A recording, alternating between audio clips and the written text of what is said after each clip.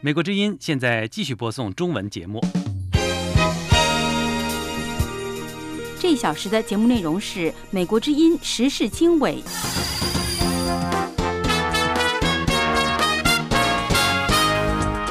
欢迎收听美国之音的时事经纬节目。今天是3月17号星期一，美国东部的日光节约时间上午7点，中国时间晚上7点。我是肖华。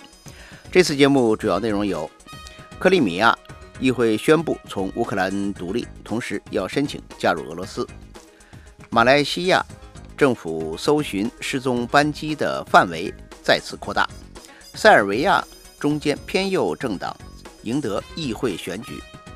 平壤发射短程导弹之后，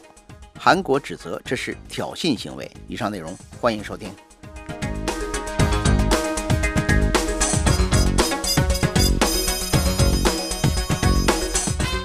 您正在收听美国之音的时事经纬节目。克里米亚的议会宣布从乌克兰独立出去，同时申请加入俄罗斯。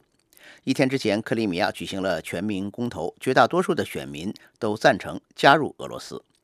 克里米亚议员组成的代表团星期一前往莫斯科，就加入俄罗斯所需的其他程序进行磋商。与此同时，乌克兰议会批准动用预备役以应对目前的危机。美国和欧洲一些国家预计星期一宣布对俄罗斯实施制裁。美国总统奥巴马星期日对俄罗斯总统普京说，美国和欧洲国家准备让俄罗斯因为支持克里米亚半岛脱离乌克兰的全民公投付出更多代价。白宫的声明说，星期日的公投违反了乌克兰宪法。声明还说，公投永远不会得到美国和国际社会的承认。克里米亚选举事务的负责人星期一宣布，在参加公投的选民中，将近97%的人投票支持脱离乌克兰加入俄罗斯。亲俄罗斯的克里米亚领导人阿克肖诺夫宣布，他的政府星期一将正式提出加入俄罗斯的申请。在基辅，乌克兰临时总理亚采纽克称，得到莫斯科支持的克里米亚公投是在俄罗斯的枪口下进行的马戏表演。在克里米亚举行脱离乌克兰加入俄罗斯的公投之前，有几万民众在莫斯科的街头举行了示威，抗议俄罗斯派军队进入克里米亚，并且并吞这一地区。请听美国之音特约记者白桦从莫斯科发的报道。在克里米亚举行全民公决的前一天，几万名民众星期六在莫斯科举行了和平大游行和集会，抗议俄罗斯出兵克里米亚。这是最近几个月以来最大的一次反政府示威，同时也是乌克兰危机爆发后的首次大规模反战示威。媒体和组织者说，大约3万到5万人参加了星期天的抗议活动。示威活动的参加者们通过决议呼吁俄罗斯从克里米亚撤走军队，不要干涉乌克兰的内政，让乌克兰人自己解决自己的问题。示威中的标语有：莫斯科支持基辅，基辅支持莫斯科，占领克里米亚是俄罗斯的耻辱，不要战争，普京是小偷，释放政治犯等等。人们在游行中不停地高呼口号：乌克兰和俄罗斯不要普京。许多人手中举着当年苏联持不同政见者抗议苏军入侵捷克斯洛伐克时的著名标语：为了你们和我们的自由。乌克兰基辅独立广场反政府示威者不久前使用的一些口号，也时常在这次莫斯科的抗议集会上被重复。身背欧盟旗帜的莫斯科医生弗拉基米尔说，俄罗斯人应该仿效乌克兰人，走追求民主的道路，但是他担心克里米亚的全民公决会造成乌克兰和俄罗斯两国政局动荡。弗拉基米尔说，我们非常害怕，我们害怕在投票之后出现动荡，我们祈祷局势能够平静。俄罗斯人和乌克兰人一直都是兄弟民族，我们之间绝不应该爆发流血冲突。许多示威者说，普京在乌克兰的行动远远违背了普世民主价值。莫斯科小学教师列马认为，俄罗斯出兵和吞并克里米亚的理由非常荒唐，不是一个现代文明国家的做法。列马说，我想说的是，俄罗斯针对克里米亚的领土要求，如果根据俄罗斯的说法，世界上有太多的国家彼此之间都可以提出领土要求，如果说是为了保护俄罗斯族人的安全而出兵，那等于是为战争寻找借口。不仅如此，俄罗斯族人历史上对克里米亚这片土地拥有的时间远远比不上克里米亚汗国。按照这样的逻辑，土耳其要比俄罗斯更有理由，也更应该对克里米亚提出领土要求，而且土耳其应该排在第一位。另一位小学教师米哈伊尔说，普京正在走苏联曾经走过的侵略邻国的道路。米哈伊尔说，你要想同邻居友好相处，你就不应该抢占人家的房间，或是把人家的整栋房子都夺过来。要想同邻国建立友谊，完全不需要采用掠夺的方式。因此，毫无疑问，我坚决反对俄罗斯侵略乌克兰。现在，俄罗斯越来越多地在干这种事情，我为我的国家感到羞愧。星期六，在莫斯科同样也举行了支持普京、支持克里米亚并入俄罗斯的集会，有大约7000到15000人参加。这次集会的组织者是俄罗斯著名政治学者库尔基尼扬。他以反美和反西方，以及一直主张重新恢复苏联而闻名。集会中的演讲者呼吁绝不允许在莫斯科出现类似乌克兰基辅独立广场那样的反政府示威，但集会中的许多参加者对集会的主题似乎并不非常关心，一些人甚至不知道，更不能解释自己手举的旗帜和标语的内容。集会中还播放了许多苏联时代的老歌曲。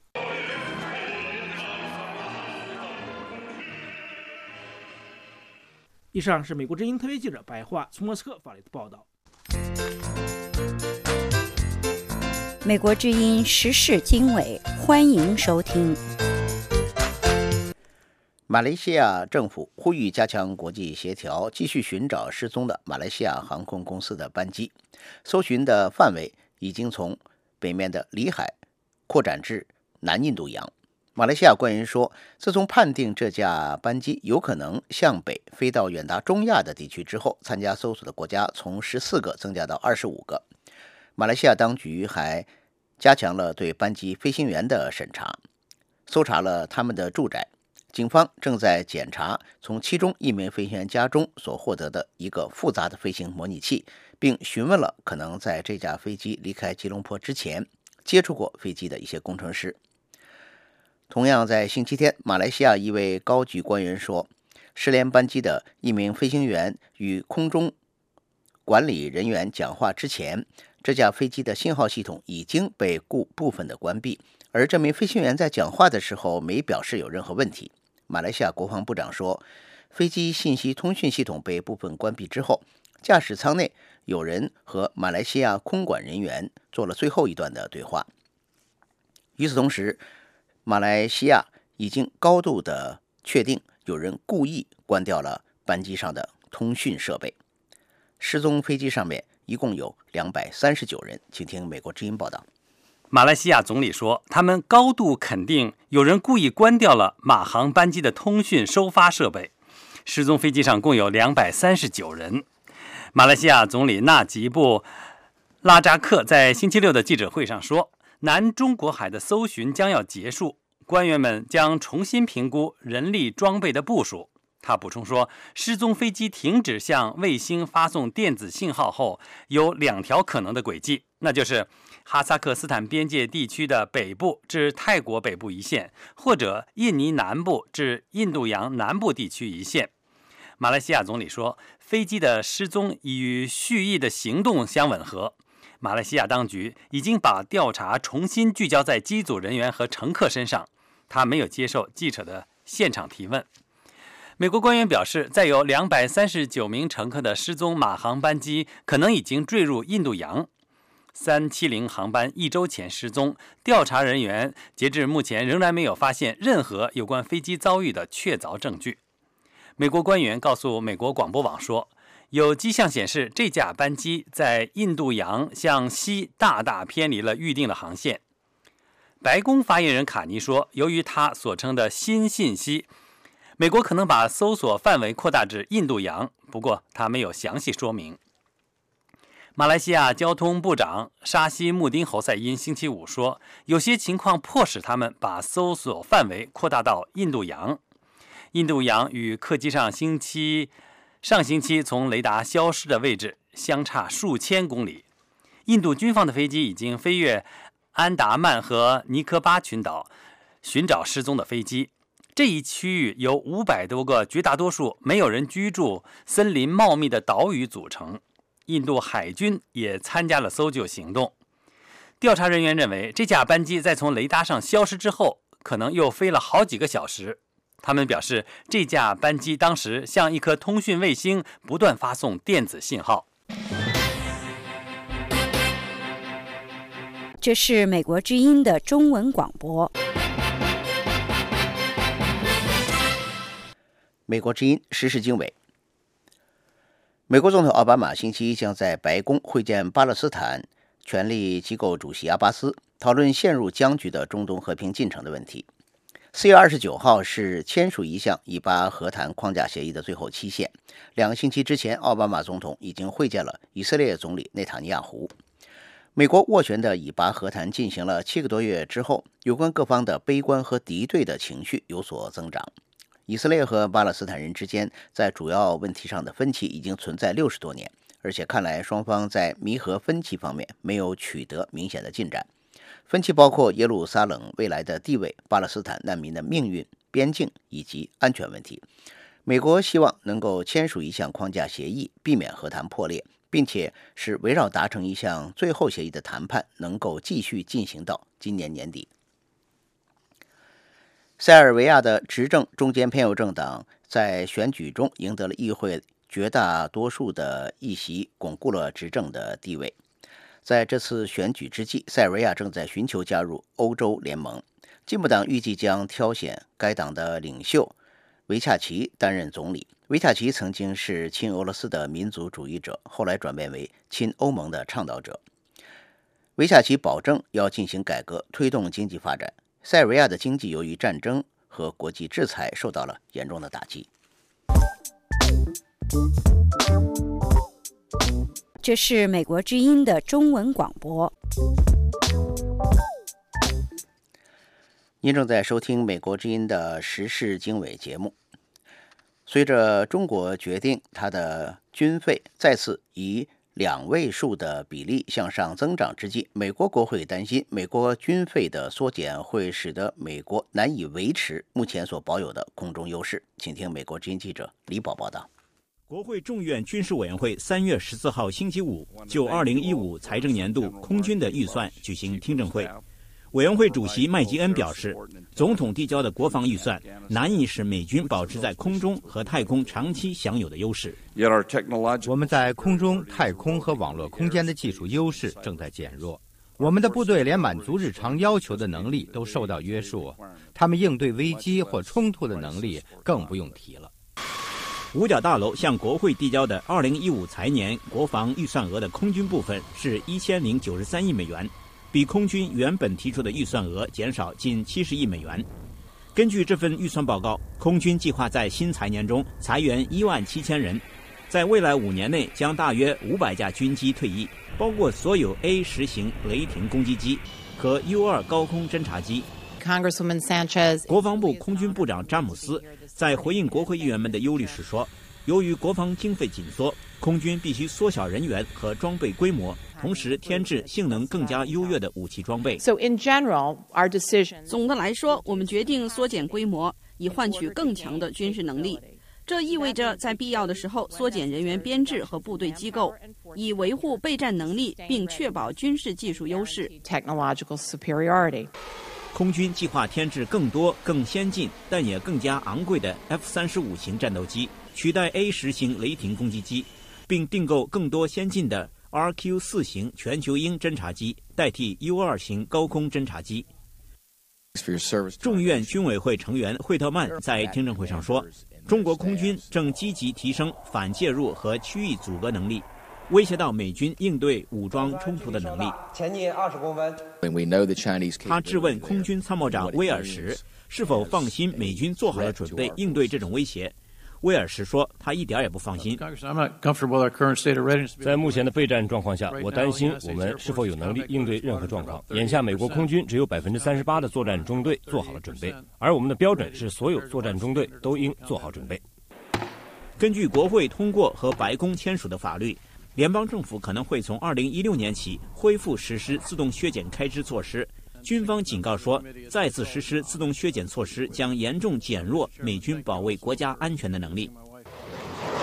美国之音记者李宝华盛顿报道。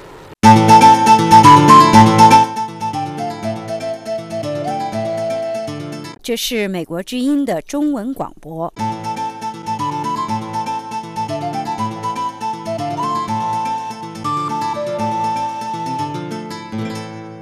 您正在收听美国之音的时事经纬节目。澳大利亚一个智库发表的一个报告警告说，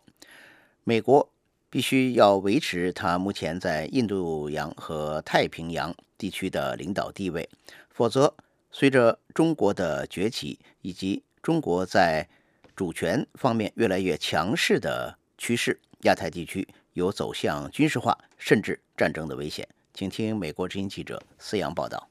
澳大利亚智库独立研究中心最新发表了一份题为《在中国崛起背景下保护和平》的报告。报告建议美国延长在印度和太平洋地区的领导地位，促使中国和平崛起，同时保护印太地区的和平与稳定。报告的作者、独立研究中心研究员本杰明·赫斯科维奇说，失去美国的领导对亚太地区来说将是灾难性的。因为如果没有美国在安全上的保障，当然这不太可能。像中国这样越来越强势的国家会试图利用这个机会，他们现在越来越强势，也越来越好战。随着中国经济的发展，中国的军事力量也在发展。2003年到2012年期间，中国的国防预算增加了将近175%。在刚刚结束的中国两会当中，中国领导人还宣布，2014年中国的军费还将继续增加。与此同时，从东中国海到南中国海到印度次大陆，中国都与周边国家陷入了领土争端。赫斯科维奇说，中国周边的国家担心中国会利用新增的军力，单方面改变印太地区的领土现状。为了印太地区的和平与稳定，他建议美国和亚洲国家应该尽力维护印太地区的领土现状，甚至在政策上要采取战略性的模糊。我们建议的战略性模糊就是要采取这样一种政策，让北京摸不清楚日本、美国和其他亚洲国家维持领土现状的决心。这些国家一方面要向北京发出保护领土现状的信号，但是同时又不要对领土要求做出太极端的反应，这样可以避免问题的升级。他说，美国在台湾问题上正是采取了这种战略。他说，目前中国似乎在接受美国主导的国际体系，但是中国的真实意图谁也不清楚。中国国际问题研究所副所长郭宪刚认为，在领土要求上，中国是不会让步的，但是中国并不打算挑战美国主导的国际体系。中国不挑战美国主导的国际体系，只是对这个体系进行一些改革。他说，比如在国际货币基金组织和世界银行等机构，中国的义务在增加，相应的，中国也希望权力有所增加。他还说，中国倡导美中之间建立新型大国关系，就是要避免以前崛起的大国和既有大国之间的命运。不过，赫斯科维奇在报告当中指出，美中新型大国关系受到两国战略互信缺失的影响。美国智库大西洋理事会亚洲项目主任班宁加勒特说，美国不会离开亚太地区。他说，美国从二战以来，甚至更早时候就已经是亚太地区的力量。他还说，中国也应该意识到，美国在亚太地区的存在有助于中国的和平崛起，更有助于中国的崛起被周边国家接纳。So I think China has to recognize the fact that中国应该意识到这样一个事实：美国在亚太地区的存在是一种保证，实际上是对中国有帮助的。如果美国在那里的话，人们会对中国的崛起以及军力的日渐增强就不会那么担忧，这样大家就会更愿意和中国合作，解决领土争端，或者是发展经济关系。他说，如果美国抛弃日本，日本发展核武器的可能性就会很大。他还说，虽然赫斯科维奇的报告指出了印太地区的现状，并指出了美中之间的问题，但是报告忽略了一个事实，那就是不管喜不喜欢，美国和中国是被绑在了一起，他们在朝鲜以及气候变化等问题上必须合作。VOA 卫视思阳、任于阳华盛顿报道。美国之音继续为您播送中文节目。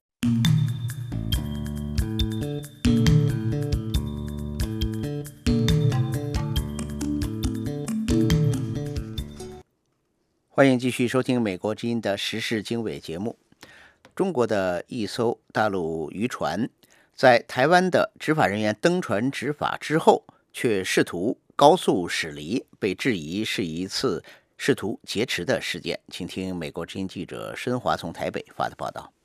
3月15日，中国大陆浙领渔69088号渔船非法进入台湾彭佳屿海域渔场捕鱼后，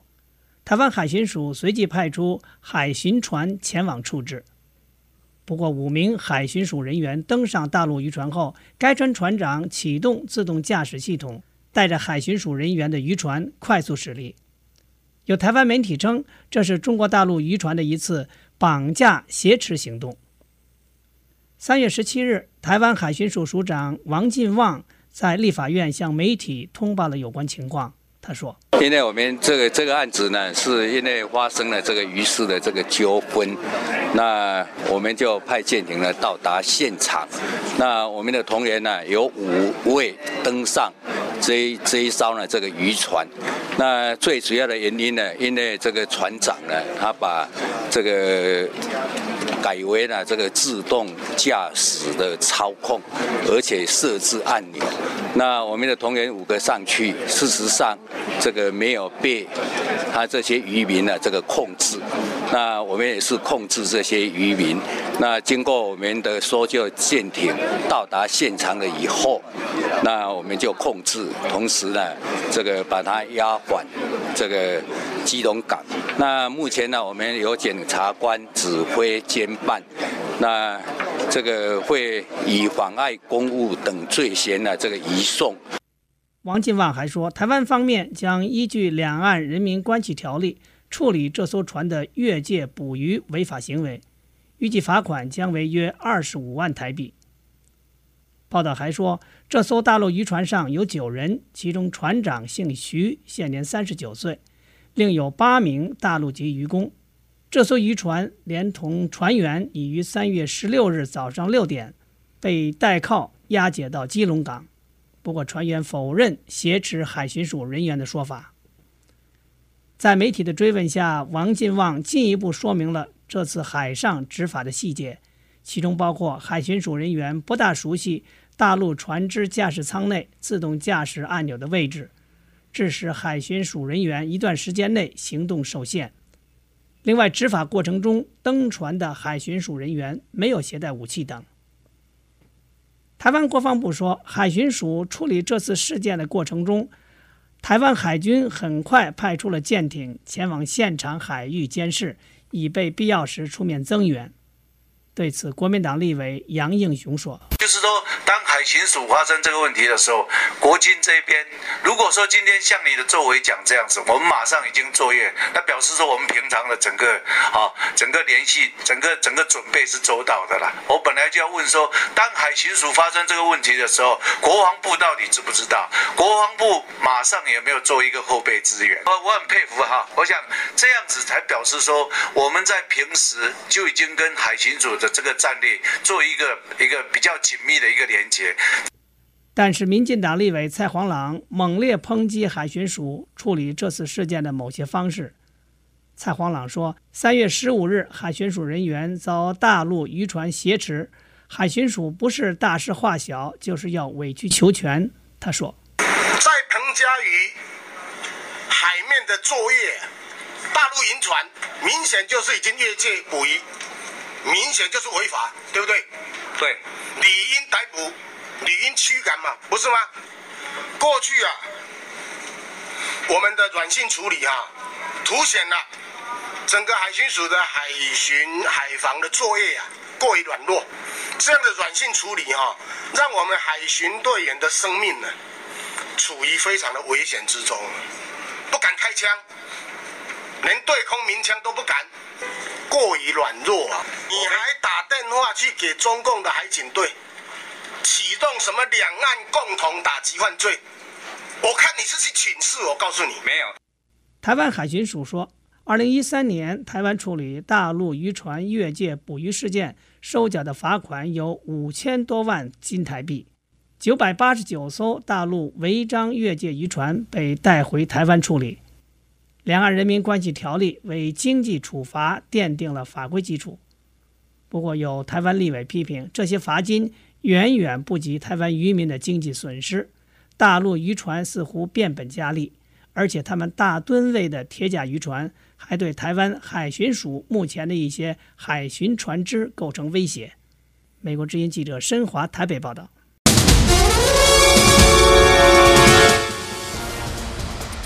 这是美国之音的中文广播。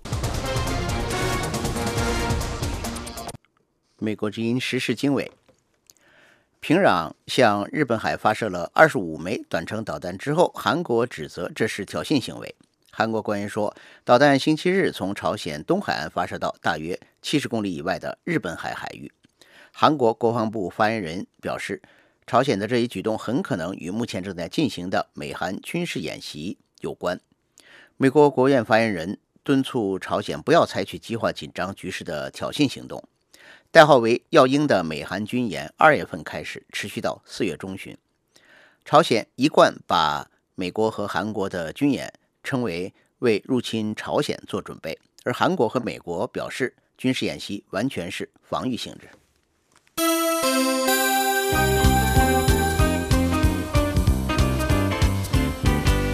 这是美国之音的中文广播。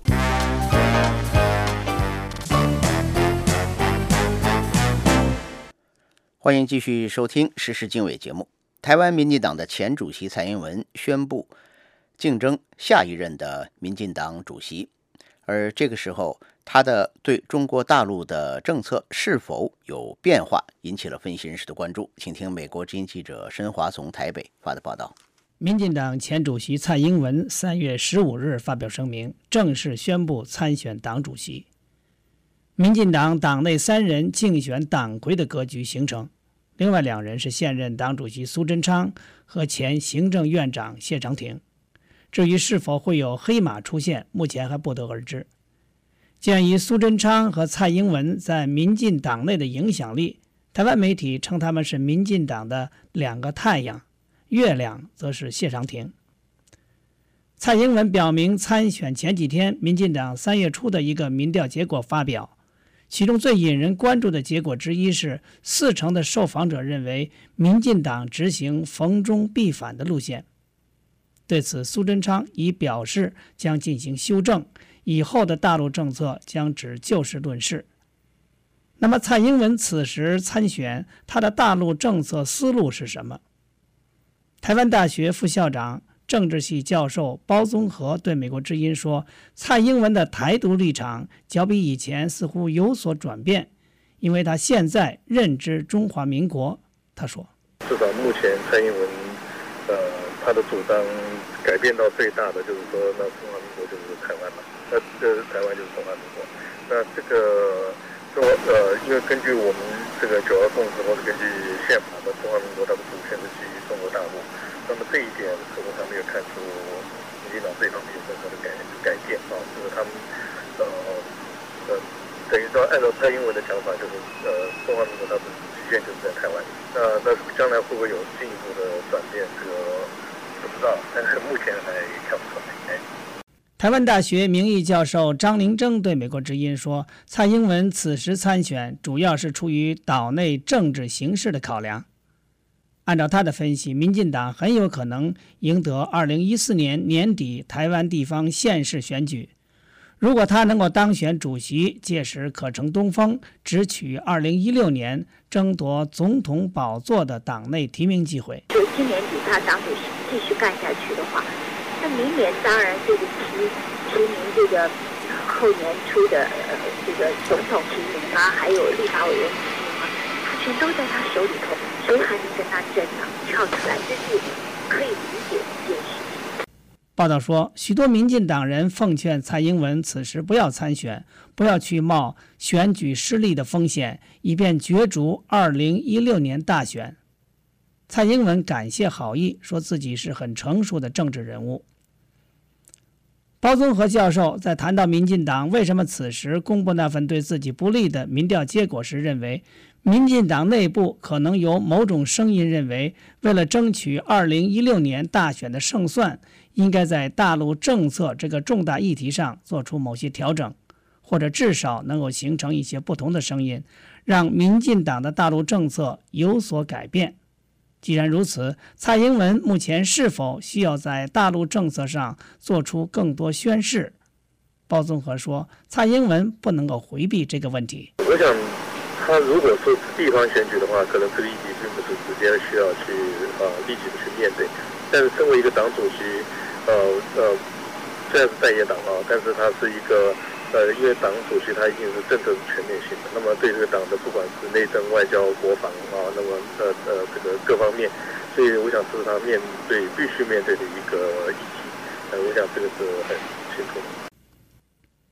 报道说，蔡英文宣布参选的时候表示，民进党要勇敢转型和蜕变，还提出了民进党3大方向的理念，即使民进党成为有未来性、包容性与行动力的政党。对此，张林征教授说，蔡英文讲的都很空洞，因为大家都说他是空心菜，因为他始终没有告诉人们如何去做。不仅如此，苏贞昌也是如此，他们口口声声要以事论事，不过在关系到台湾经济发展的两岸服贸协议问题上，他们目前都持反对的立场。不过也有不少读者在蔡英文参选声明下面留言，支持小英参选，为他打气，还有的建言希望蔡英文为民进党发挥承前启后的作用，在台湾建立公益社会，还有的希望蔡英文能够建立起他的专业团队，以便能够让蔡英文的理念深入人心。美国之音记者申华台北报道。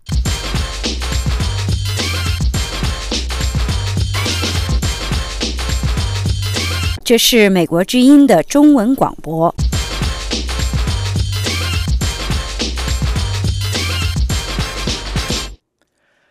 中国表示将在2年之内开放银行储蓄存款的利息。美国的中国经济问题专家认为，存款利率自由化是中国改革当中一项非常重要的内容。请听美国之音记者利亚报道。中国央行行长周小川在12届全国人大2次会议的一个记者会上提出了放开存款利率限制的具体时间表。那么存款利率最后要放开，这个呢应该也是利率市场化中呢实际上就是最后一步啊，因为咱们其他的很多利率呢都已经放开了，那么存款利率放开呢肯定是在计划之中啊。这个我个人认为呢是很可能在这个最近1-2年就能够实现。中国去年夏天放松了对借贷利率的控制，让银行决定贷款利率。中国逐步放松利率是中共18届3中全会决定进行更为广泛的经济体制改革的一部分。在经济体制上的第一个重大的突破，就是提出使市场在资源配置中起决定性作用。美国最为知名的中国经济问题专家拉迪认为，存款利率市场化是让资源配置更加合理化的重要一步。这是一个非常积极的迹象，因为在过去几年，中国出台了很多支持存款利率自由化的文件，但这是中国高级官员首次给出具体的时间表。这位一直呼吁中国政府实施利率自由化的经济学家认为，存款利率自由化是中国经济改革日程上最重要的改革之一。他表示，虽然这项改革会影响到银行以及从银行借贷的企业或是行业，但是普通储户会从中得益。中国官员也表示，他们希望存款利率的自由化会把钱放到普通储户的口袋里，使银行更加谨慎地评估风险，并让那些很难从大银行里得到贷款的私营企业获得贷款。当然，存款利率自由化并不是没有风险，它会促使银行相互竞争储户，推高他们的成本，并做出高风险的贷款。美国上个世纪80年代就曾因为放松有关利率的限制而出现储贷危机，这场危机导致1600多家银行关闭和1600亿美元的损失。不过，彼得森国际经济研究所的资深研究员拉迪并不担心这种情况会发生在中国。首先，他们不会在一夜之间完全将存款利率自由化。你不可能早上醒来发现对存款利率施加的所有限制都消失了。我预计他们会像以往一样制定一些基准利率，然后逐步放宽。拉迪认为，周小川的声明中很重要的一点就是向中国的银行发出信息，即你有2年的时间来做准备。这是美国之音的时事经纬节目。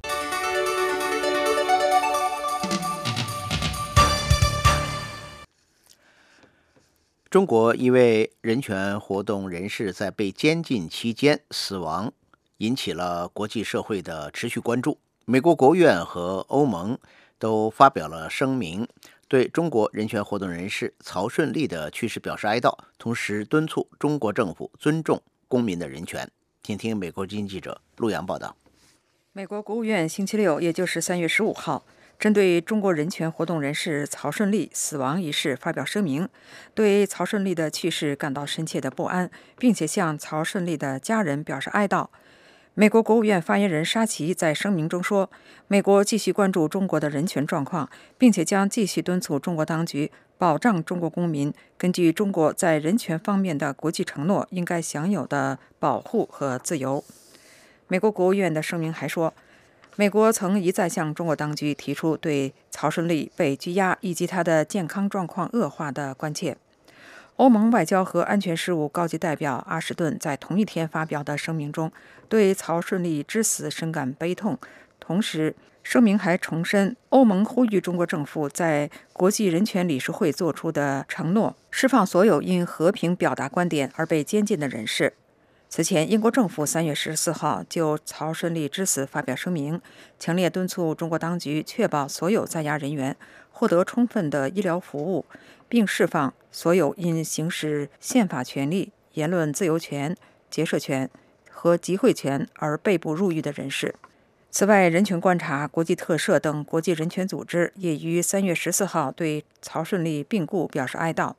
曹顺利在押期间病故，凸显了中国当局对良心犯基本权利的罔顾。北京的知名社会活动人士胡佳指出，中国政府不仅剥夺政治犯的各种自由，连他们的生命权也要变相的剥夺。胡佳3月16号对美国之音说，中国政府呢，就是说对于政治犯这个服刑过程中，它不仅仅要剥夺你的自由，剥夺你发出声音的权利，而且呢，实际上也是一种变相的对你的这个生命力的损耗，甚至剥夺。胡佳提到64天网创办人、知名维权人士黄琦和已经病故的作家、维权人士力宏。黄琦前后2次入狱，最近的这次是2009年被判入狱3年。黄琦2011年6月出狱之后被查出得了严重的肾病。浙江异议作家力宏2007年年初被宁波中级法院以煽动颠覆国家政权罪判处有期徒刑6年。2007年5月，力宏就被确诊患上了肌肉萎缩症等病，直到2010年的6月，当局才允许病危的力宏保外就医，同年年底病逝。曹顺利2013年10月21号被正式逮捕。之前，曹顺利于9月14号在首都机场失踪，当时他正准备登机前往日内瓦参加联合国人权培训，随后他被朝阳分局以非法集会罪名刑事拘留，继而又变更了罪名，以涉嫌寻衅滋事罪执行逮捕。曹顺利被捕之前就有严重的肝病，已经出现肝腹水。曹被捕之后，国际社会对他的身体状况向中国政府提出了关切。中国政府1月中旬对国际社会关切的答复是，曹在看守所内享有相关医疗保障，经医生诊断，目前未发现患严重肝病。而2月19号，曹顺利在狱中就昏迷，被送到医院，当局强行给曹办理了保外就医。而曹顺利的律师王宇去年底就一直为曹顺利申请保外就医，当时当局就一直拖延不予办理。王律师当时对美国之音说，曹顺利的病在看守所没有得到治疗。胡佳说，曹顺利病危之后，当局跟丢弃垃圾一样，跟曹顺利脱钩，撇清责任。现在来讲的话，他已病危了，马上要撒手人寰了。政法机关就像那个，就是说，就像抛一件垃圾一样的，就把他从那里边就是想要抛出去，这样就是逼着那个家属这个办取保候审。最后在家属没有同意的情况下，他们不知道从哪找来一个什么样的人，就给他做了保人，给他弄了取保候审，强行的给他脱钩了，等于跟那个政府脱钩嘛。现在中国政府就可以说他是在取保候审之后死亡的，和我们无关这样的。胡佳表示，从曹顺利的遭遇，他看到了中国当局侵犯人权一览无遗的表现。胡佳告诉记者，曹顺利的名字在腾讯和新浪微博上已经成了敏感词，提到这个名字的账户不是被封就是被加密。而一直关注曹顺利病情的维权人士刘晓芳，从3月13号起一直下落不明。美国之音陆洋华盛顿报道。美国之音继续为您播送中文节目。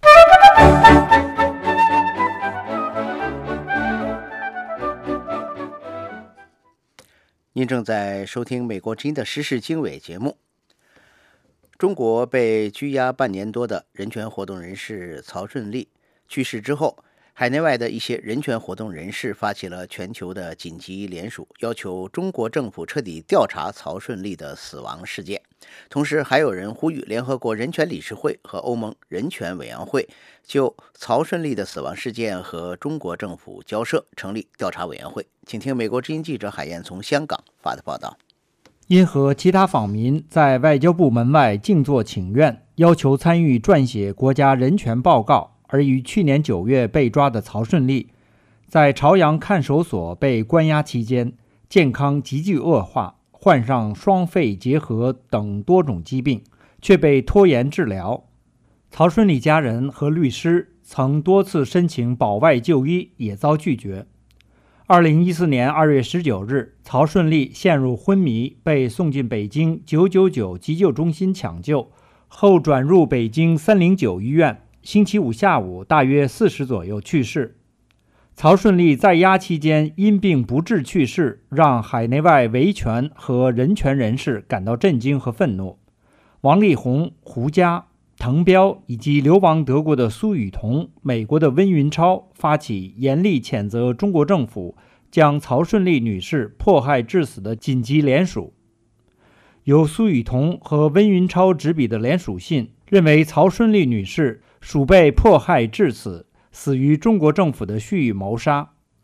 联署信要求中国政府查明并向公众交代曹顺利2013年9月14日被警方带走直到去世的详细经过和具体死亡原因及准确时间，追究参与迫害并导致曹顺利女士死亡的所有责任人之刑事责任，并就迫害曹顺利致死一事向全国民众公开道歉。曹顺利的辩护律师王宇星期五向美国之音表示，看守所在曹顺利2月19日昏迷入院后，曾要求其家人办理保外就医，遭到拒绝，但还是办理了所谓保外就医，不过不知道担保人是何人。王宇强调，由于曹顺利是在关押期间病重死亡，因此当局负有不可推卸的责任。他说，他要对这个人，对曹顺利现在这个最后的这个结果应该承担责任的，包括看守所和检察院和之前那个办案单位，就是朝阳分局，他都是有责任的。曹顺利的弟弟曹云利星期五下午对美国之音说，由于曹顺利刚刚病故，目前情况很乱，但是会在几天后商量一下，向有关当局提出控告和追究责任的要求。曹云利表示，他不敢肯定曹顺利受到过折磨，但是他的身体皮肤发黑，一块一块的，完全不像正常因病死亡人的遗体，非常的可怕。他说，我不能说那种现象是折磨，但是这个皮肤啊，这个皮肤也不像普通人的那样皮肤，而且就是就像鱼鳞一样的那样的，就发黑了，就是那样的胳膊上啊什么地方，太可怕了，那个样子，完全是一个就是医生也是说这完全是一个营养不良，太虚弱了。曹云丽表示，让他感到不能理解和容忍的是，看守所为什么不及早给曹顺利治病，而是等到昏迷了，不能自主呼吸了，才送到急救中心。他说，虐待曹顺利这个人应该受到惩罚，应该受到追究。我就想谁虐待他了？他为什么就在里面病重那么重不给他看病？这样做是非人道的。他把他折磨成这样，才把他送到医院里去。而且我到医院就是上的是急救中心，已经上了呼吸机，就说明是人已经是不行了，人已经不能自主呼吸了，你才把他送到医院去。为什么你早不弄？他天天在看守所里待着，像他这种身体这么虚弱，营养这么不良，他绝对不是1天2天造成的，绝对不应该追究他的责任。毕业于北京大学，获得法学硕士的曹顺利曾因维权2次被劳教。曹顺利去年9月14日准备赴日内瓦参与联合国人权理事会普遍定期审议会议时，在北京首都机场被警方带走，失踪近1个月后，外界才得知他被刑事拘留，罪名是涉嫌非法集会。1个多月后，又变更为涉嫌寻衅滋事罪被逮捕。人权观察和国际特赦等国际人权组织和一些活动人士星期五对曹顺利病故表示愤怒和哀悼，认为曹顺利的死亡暴露出中国当局对异见者打压和迫害的无情。此外，英国政府也就曹顺利之死发表声明说，联合国人权理事会成员应该遵守和保持最高的人权标准。我们强烈敦促中国当局确保所有在囚人员获得充分的医疗，并释放所有因行使宪法权利、言论自由权、结社权和集会权而被捕入狱的人。同时，许多中国网友强烈呼吁联合国人权理事会及欧盟人权委员会就曹顺利之死与中国政府交涉，坚持成立专门调查委员会，调查一切相关的医护人员及政府工作人员以及其他一切知情人员。美国之音记者海燕，香港报道。这是美国之音的中文广播。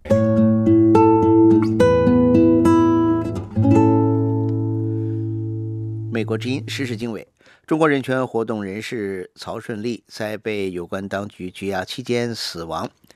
也导致人们更加注意中国诺贝尔和平奖得主刘晓波妻子刘霞的状况。刘霞自从她的丈夫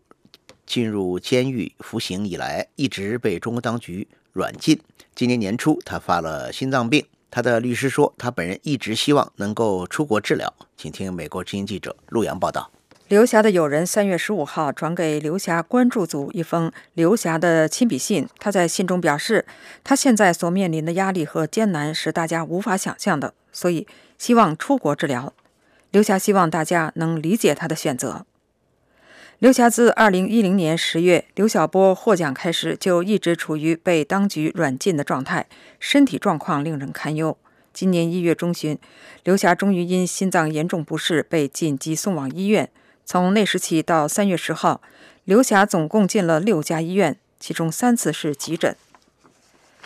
刘霞的代理律师莫少平说，刘霞在国内医院的治疗困难重重，他本人和家人一直都希望出国治疗。这个他早就有这个表示了，这个不是现在，本身他因为他在国内本身的这个治疗确实是就是障碍重重吧。他从那个春节之后到现在，实际上是换了6个医院，就一个医院，一个医院。哎，这个医院说好了，还没那什么呢，又出去。那个医院刚检查呢一点点，然后又给轰出去。所以他在国内这个本身的这个治疗，就等于是障碍重重，就困难重重吧，很多的障碍。刘霞被软禁的这些年没有正常的生活，她被禁止见朋友，禁止使用电脑，禁止跟外界的联系，直到最近当局才准许她跟朋友有限度的电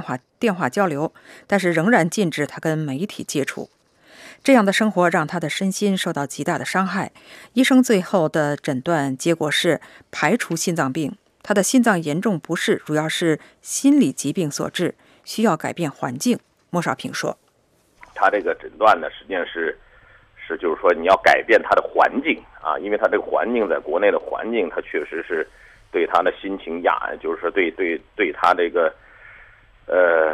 情绪吧，就应该是心理上的疾病啊，一个是抑郁症，一个是焦虑症啊，是抑郁症，这两症啊，所以这个你不改变一个环境的话，肯定对他这个病都是没有办法治的嘛。刘霞在这封请刘霞关注组代为转发的亲笔信的最后，感谢所有关心他、帮助他的朋友们。美国之音陆洋，华盛顿报道。这是美国之音的时事经纬节目。中国南部地区一个接收弃婴的福利机构，由于弃婴的数目太多，一直被迫关闭。中国官方的媒体新华社报道，广州市的婴儿安全岛今年1月底开办以来，接收了262名弃婴。新华社的报道援引地方福利部门的官员话说，弃婴数量太多，这个设施的房间、床位、防疫等设施以及工作人员都出现短缺。有关人员表示，广州这个婴儿安全岛只是暂时的关闭，不过强调说，只有在所有的弃婴都在收留以后，可以得到适当照料的条件下，才能重新开放。2011年以来，中国各地设立了25个婴儿安全岛，以降低弃婴的死亡率。目前还有计划再增设一些婴儿安全岛。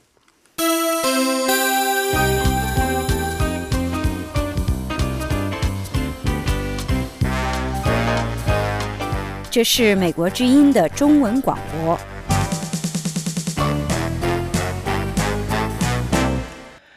泰国表示，将把在南部地区所拘留的200多名维吾尔穆斯林遣送回中国。人权组织要求对这些维吾尔人提供人道主义保护。请听美国之音记者科尔本从曼谷发的报道。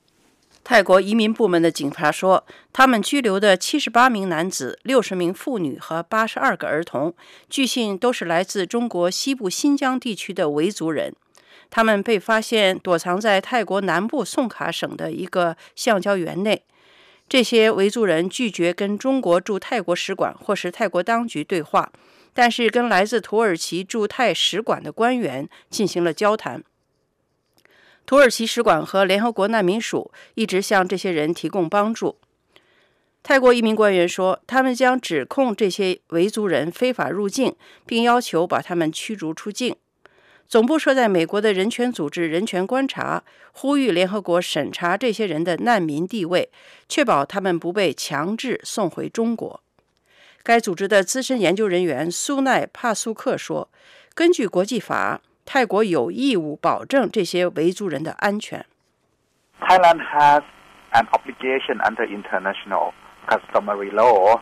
not to return people to a place where they would face danger. 根据国际海关法，泰国有义务不把他们遣送到一个他们会有危险的地方。根据国际法，这是一个核心的原则。虽然泰国没有签署联合国难民公约，但是根据法律，他们仍有义务不能把这些人遣送回国，让他们面临危险。美国国务院也敦促泰国当局向维族人提供保护，确实满足其人道主义需求。泰国警方报告说，这些维族人先是乘飞机从新疆抵达南部城市昆明，然后经过缅甸和老挝，或是越南和柬埔寨进入泰国，下一步是前往马来西亚，然后从吉隆坡乘飞机前往土耳其。安排他们出境的马来西亚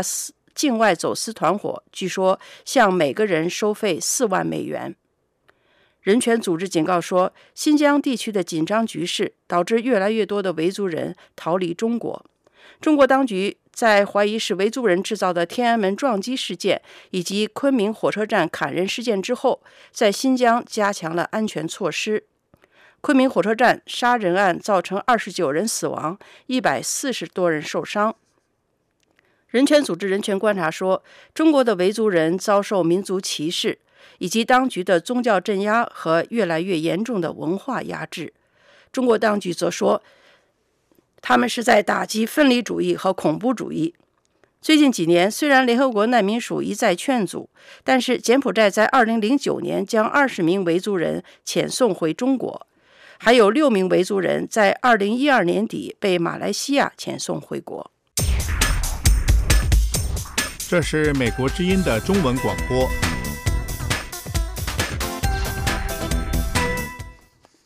欢迎继续收听美国之音的时事经纬节目。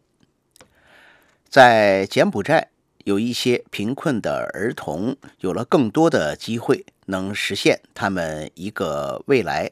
梦想，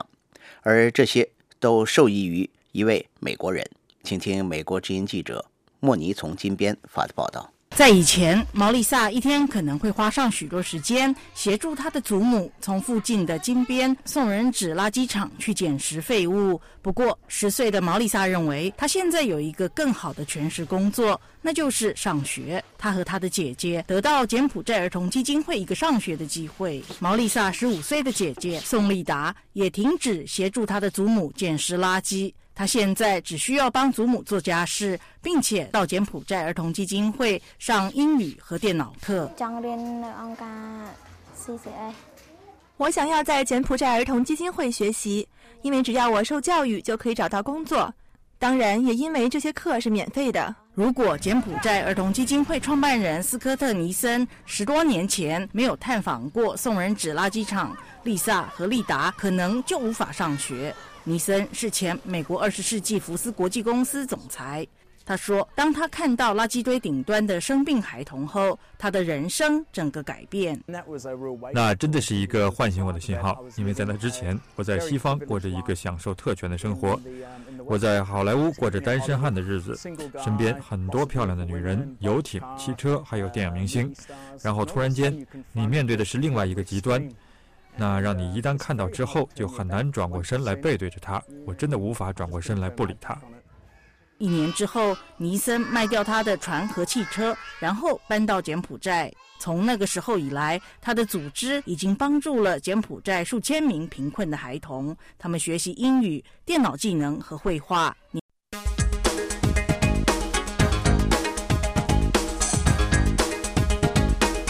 谢谢您收听美国之音的时事经纬节目。2个小时以后，我们会播出今天第3场时事经纬，欢迎您到时收听。2小时以后见。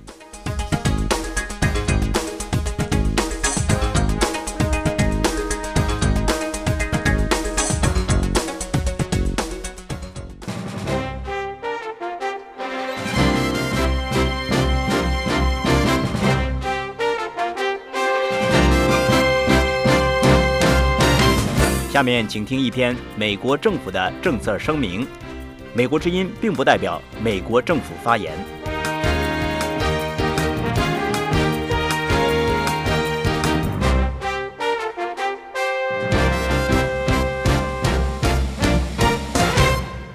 美国国务院最近公布的2013年度国别人权报告指出，在自治区国政府在尊重和保护人权方面做得仍然很差。报告说，在维持社会稳定和打击分裂势力的旗号下，中国政府对西藏独特的宗教、文化和语言传统实行严厉的打压，并使用了各种手段，包括限制中国藏族人口的公民权利，包括言论、宗教结社和旅行自由，严重的践踏人权行为，包括法外杀人、酷刑折磨、任意逮捕、法外拘押和软禁。报告提到，整个2013年的压制都很厉害，但在政治和宗教敏感周年或事件之前或期间，这种打压更为加剧。据报，在很多藏区，学生、僧人、俗家信众和其他人在要求自己的人权并对达赖喇嘛表示支持之后遭到拘押。美国国务卿约翰·克里在报告的序言中说，我跟很多勇敢的个人见过面，他们不顾暴力威胁和政府封杀他们声音的企图，冒着生命危险来推动人权。这些报告和他们所描述的践踏权利的案例，向那些处在围攻之下的维权人士和活动者发出信号，那就是美国政府看到了他们的斗争，并同民权社会站在一起。